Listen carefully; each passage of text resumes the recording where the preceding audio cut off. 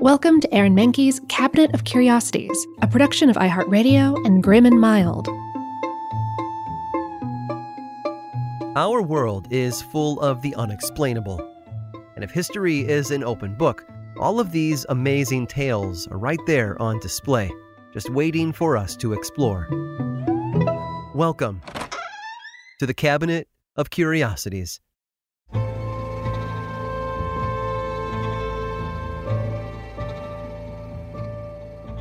Holidays tend to evolve the longer they are celebrated. What we know as Christmas today started centuries ago as other separate holidays. Europeans celebrated the winter solstice, while the Germanic people celebrated Yule, a pagan festival held toward the end of December.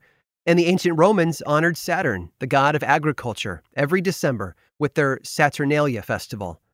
Eventually, aspects of these winter celebrations were borrowed and blended into one holiday, celebrating the birth of Jesus on December 25th. As times change, so too do our traditions. But even some newer holidays have undergone significant shifts over the years. In fact, in America, one of the most important days of the year for getting together with friends and family also used to be the most mischievous. It originated in New York City around 1863.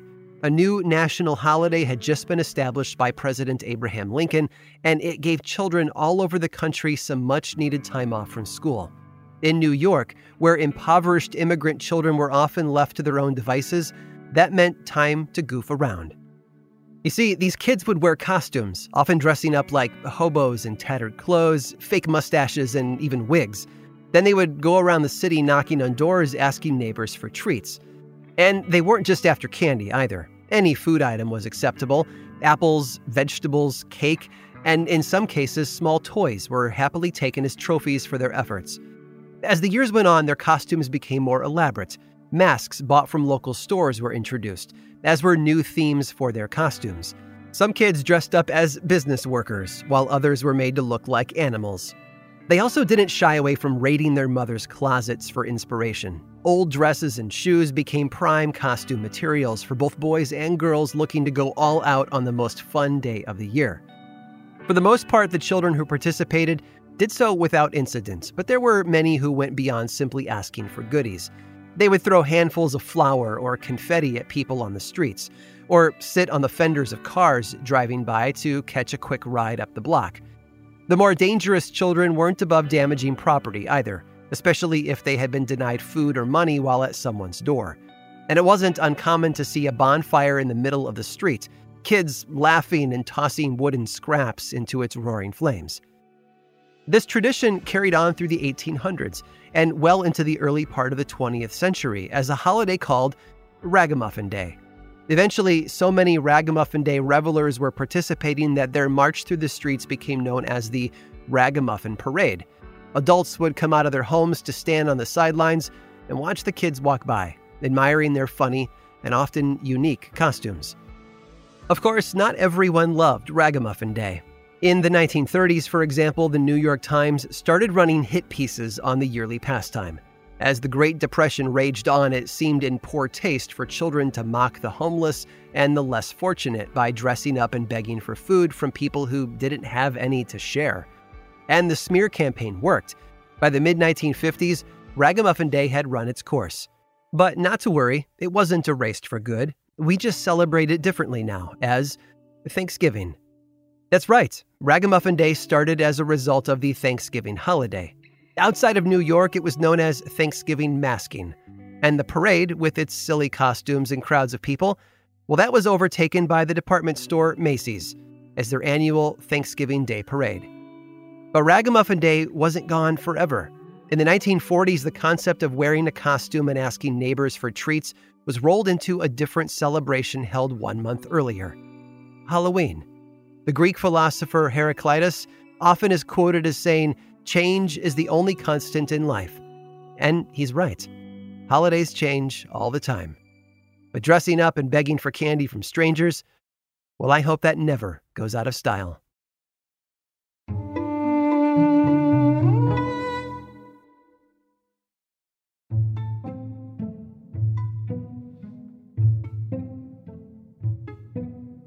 We call them the Founding Fathers because without them, America wouldn't be quite America. In the 1700s, they united the 13 colonies in a revolt against Britain's oppressive King George during the Revolutionary War.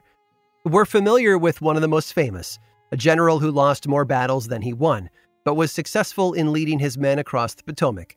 That man was George Washington, the first president of the United States. There were others, of course. Depending on which list you read, there are 7, maybe 8 who make the list. Over 56 if you add every signature on the Declaration of Independence. Though there's an odd fact. Washington, John Jay, James Madison, and Alexander Hamilton did not sign the Declaration of Independence in 1776. Of course, an additional 3 other documents helped create the United States: the Treaty of Alliance in 1778, the Treaty of Peace between England, France, and the U.S. in 1782, and the Constitution in 1787. Regardless of many founding fathers you choose to consider, they worked together to create a new government. I suppose you'd say that there was a lot of firsts that came from that list. One sat on a committee of 5 that helped draft the Declaration of Independence. Only one member signed all 4 documents that helped form the nation. Many were highly educated, coming from Harvard, Yale, and Oxford, but only one held honorary degrees from all 3 schools despite having only 2 years of formal education. There were the inventors in the bunch, too. Mozart once wrote music for a glass harmonica, one of the men created after noticing performers using glasses to create a musical sound. A particularly talented founding father also played the violin, the harp, and the guitar. There were writers as well as artists. At just 16, one founding father wrote a popular newspaper column under a pseudonym as a widowed woman. The columns became so popular that he received several marriage proposals from Boston's most eligible bachelors before confessing his identity. Then there's the avid swimmer who once swam London's Thames. Believing that all children should learn to swim, he later started a swimming school. And because of this, he was posthumously inducted into the International Swimming Hall of Fame. The very first United States postmaster was also a founding father, as was the ambassador to France, dubbed America's Renaissance Man. There was the fashion trendsetter whose fur hats spawned a fashion trend overseas. America's first celebrity also signed the Declaration of Independence. Whenever he visited Europe, he had no shortage of female admirers who followed him everywhere. At one public appearance, his fans placed a crown of laurels on his head and kissed each cheek. In France, the French National Assembly declared a day of mourning when one founding father passed away. Today, there's a statue of him in Yorktown Square. Count Mirabeau said that he was able to restrain thunderbolts and tyrants. There were abolitionists, too. One kept fighting against slavery until his death, even including a provision in his will that his son and daughter wouldn't receive a penny of their inheritance if they ever kept slaves. And speaking of wills, consider the gift left by one founding father to Boston and Philadelphia. He left the cities 2,000 pounds sterling with an unusual request. The money had to stay in a trust fund for 100 years and used only to provide loans to local tradesmen. That money became worth millions by 1990. That's a lot of amazing history, but the most amazing part? It was all the work of just one founding father, not many. A man everyone's heard of, but knows so little about. Benjamin Franklin. I hope you've enjoyed today's guided tour of the Cabinet of Curiosities. Subscribe for free on Apple Podcasts or learn more about the show by visiting curiositiespodcast.com. This show was created by me, Aaron Mahnke, in partnership with How Stuff Works. I make another award-winning show called Lore, which is a podcast, book series, and television show, and you can learn all about it over at theworldoflore.com. And until next time, stay curious.